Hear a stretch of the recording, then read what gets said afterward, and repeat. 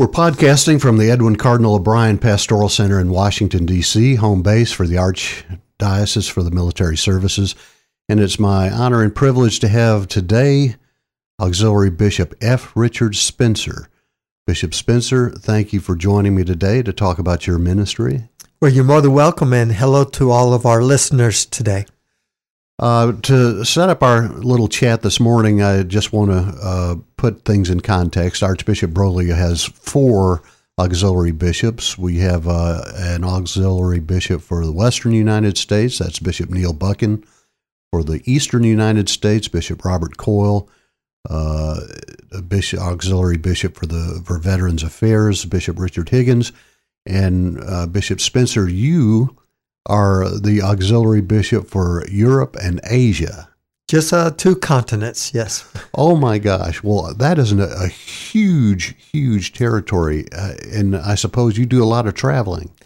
Every week. And it takes a lot of coordination, but with cooperation and the assistance of a lot of volunteers, we get it done. And so tell me, what is your a day in the life, a week in the life of an auxiliary bishop for Europe and Asia like?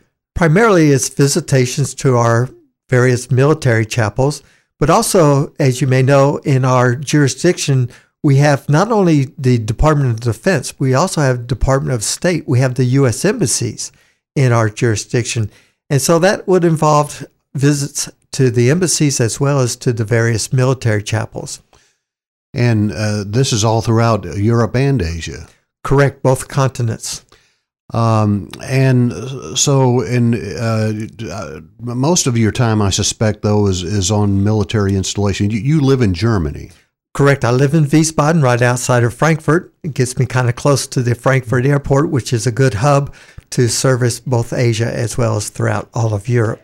And when you visit the installations, I suspect, hear a confession or two, celebrate a mass, perform. Yes, primarily the purpose is a pastoral visitation, to visit with the staff, to visit with that priest chaplain, but also to minister the joys of the sacrament of confirmation to our young adults.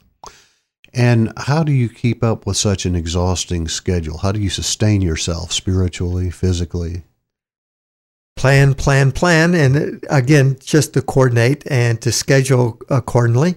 You do want to be sensitive to time changes and jet lag and so forth. So it takes a deliberate pacing of the schedule as well as of myself. So being attentive to soul, body, and mind, and making sure spiritually that I'm connected close to the sacraments, even for my own personal journey.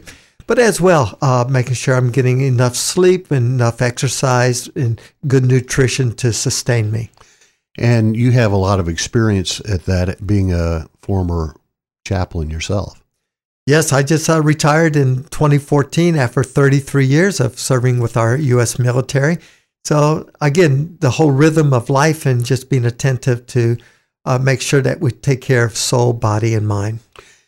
And along those lines, what would you say is the some of the main differences in ministering to servicemen and women and their families compared to work in an ordinary parish, civilian parish? The close-knit of the community members realizing that they need to rely upon one another really helps build community within the chapels. And so I find it very exciting on how they come together to support each other in the good times as well as the difficult times that military families have to face. And you've been in a number of combat situations yourself as a chaplain. Yes, been to Iraq 5 times, Afghanistan twice, as well as also at the Pentagon on 9/11. And do you find that being in a war situation and ministering to men and women who are in that type of situation where the threat of loss of life is real, and that there's an ultimate confrontation with one's mortality, does that tend to make people more spiritual? More spiritual and also more authentic and more transparent. They realize that, life is very vulnerable at times. And when you have it up front in front of you, and when you have destruction, you have death surrounding you, it really does heighten your whole sensitivity and awareness of the value of life. You recently penned a chapter in a book called Prayer in the Catholic Tradition, which was edited by Robert J. Wick. And I had the great pleasure of reading this chapter, and I thought it was just wonderful. For the listener who has not had the chance to read it yet, fill us in a little bit. What was your message in this chapter? Well, I was very honored to be able to contribute to this wonderful book, Praying in the Catholic Tradition by Dr. Wicks. And it was an attempt to put a pastoral glimpse into the life of prayer in the military style. And I used the analogy of airborne jumping, that when you jump out of the airplane, which I've done several times, and the point of contact, when you make contact with the earth, it's very important that you do it in sequence. And so we call that the postures of airborne jumping. This particular chapter of the book on military prayer talks also about postures of prayer. Prayer moments in kneeling, prayer moments of standing, prayer moments of just being present to others in the midst of their lives. And you mentioned jumping out of planes. You had an experience of closeness with God as you free fall. Tell us a little about that. It is wonderful. Highly recommend it. It is so quiet. Once the aircraft has floated off into the distance, and there you are, just suspended, hanging in midair, it is so quiet. You know that you are touching the heavens. And it's a beautiful, prayerful, spiritual experience. And you mentioned one incident, I believe it was in Iraq, where you had a brush with a roadside bomb. Am I recollecting that correctly? Well, there were a couple of situations in which we had what they call IEDs, improvised explosive devices that would be placed along the road. And yes, there were a couple of explosions and also some near misses, but through the advance of technology, we were able to stay pretty safe. And so what is that close call, that close brush with death like? What was it like for you? Definitely calls to mind, to attention, that we are mortal beings, that we do have a limitation to the existence of this life, but it also heightens the awareness, the joy, the hope of what the next life will bring. I truly believe in guardian angels. I definitely believe in the power of intercessory prayer. And because of my guardian angels and because of the intercessory prayer of many of our followers of the Archdiocese for the Military Services, I feel very sustained and feel very safe, even in the midst of conflict and war. For someone who would like to purchase a copy of Prayer in the Catholic Tradition, and by the way, I would recommend it. It's a wonderful book.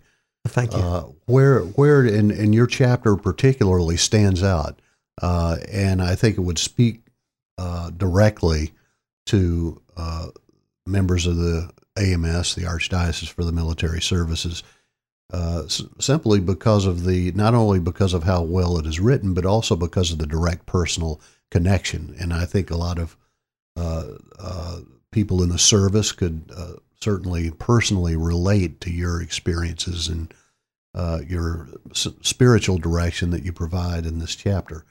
Where can they purchase a copy of this book? The simplest way would be to go to Amazon.com. And I have personally also purchased a number of books and gifted other people with those books simply by purchasing through Amazon.com. Great. Thank you so much for sharing about that chapter. Just one other question about it, by the way. How did it come about that you were selected to pen this chapter? Well, Dr. Wicks is a prolific writer and also a lecturer. He's has given lectures to our various military academies and also various venues throughout the world. And so I've had the joy of being a participant in his lectures as a listener and just admire his work. And so that's the contact, the friendship that he and I established. You get around a lot. You live in Europe. You witness firsthand events taking place in the world that most of us don't get to see. And one of the things we hear about what's going on abroad and in Europe in particular is an abandonment of the Catholic faith. The sense that folks are becoming so secular that they no longer go to church on Sunday, they don't practice the faith. Give us a reality check. Is that true or not? Actually, my experience has been a little bit different. I do find a hunger. I do find an increased level of participation. We have a lot of it. For example, in Germany, we have a lot of locals from the German community that want to come and worship at our military Catholic chapels because our Catholic chapels are vibrant and family-oriented. So we do find a hunger from the various locals that wanting to come and worship along with us. I do have opportunity to visit various other churches, Catholic churches in the country of Germany in particular, and there is an increase. There is a sense of hope and excitement, and also the need to be connected back to their Catholic faith. So I'm rather hopeful and optimistic about the future. What about the rise in populism and the sentiment against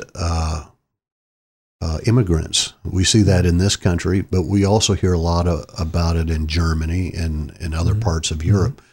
Do you think we're headed for another period of crusades? By that I mean holy wars, pitting Christians against Muslims? I do not. The goodness of people is surfacing. What we do not read a lot about is the number of people that are out supporting and helping to sustain these visitors, the immigrants, the migrants. As I visit various other communities throughout Europe, I see very actively involved the different Catholic churches that are helping to establish sanctuaries. They're helping to establish families to get employment, to have school opportunities for their kids. We don't read about a lot of those good news stories, but I see it. And so, again, yes, there are some elements that are resistive to the welcoming of migrants and immigrants, but overall, the people are reaching out, being inclusive, welcoming, and helping these families to adjust. What has been the impact of Pope Francis? Tremendous. His stability, his sense of humor, his insights, and most importantly, his spiritual life has been a sign of great hope and also of inspiration. Do you sense that he is beckoning those who have fallen away to come back to the church? He is definitely welcoming people who live on the margins of our faith and inviting them to take another look, to come back and to see and to reconcile. He is himself a great reconciler, and he welcomes us, and he is a true shepherd to all of us. Have you seen any direct result from that you could measure, or any sense that there is a favorable response to his invitation? Absolutely. And in particular in the confessional, I receive people's visits in the confessional who say that they've been away from the church for a period of time, but they've listened to what Pope Francis has been writing and saying, and they're coming back to look and see and to pursue their particular spiritual journeys as well. That's great to hear. You get around to some of the pilgrimages in Europe. Can you, and I think one of them is Lourdes, but others too, can you share with us what it's like to embark on these pilgrimages? Some of these pilgrimages go on for miles and miles and miles. You walk. Share with us one or two examples of these pilgrimages that you make. These are great external ways to express our faith, but also to share our faith with other pilgrims. In particular, this year, it's the 100th anniversary year of Our Lady of Fatima. There's no doubt in my mind that Our Lady is at work in today's world. Just as 2,000 years ago in that first Advent, she prepared the world for that first coming of our Lord Jesus Christ. She's at work today, preparing the world for that second Advent. And yes, I do believe in the apparitions. I do believe in the manifestations of her presence there at Fatima and at Lourdes.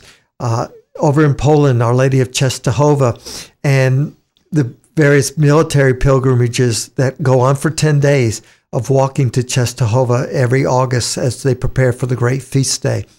And then there at Lourdes, God bless our beloved Knights of Columbus, who are enabling this year over 146 pilgrims, wounded warriors, and a companion to be able to come to Lourdes as a place of prayer, a place of healing.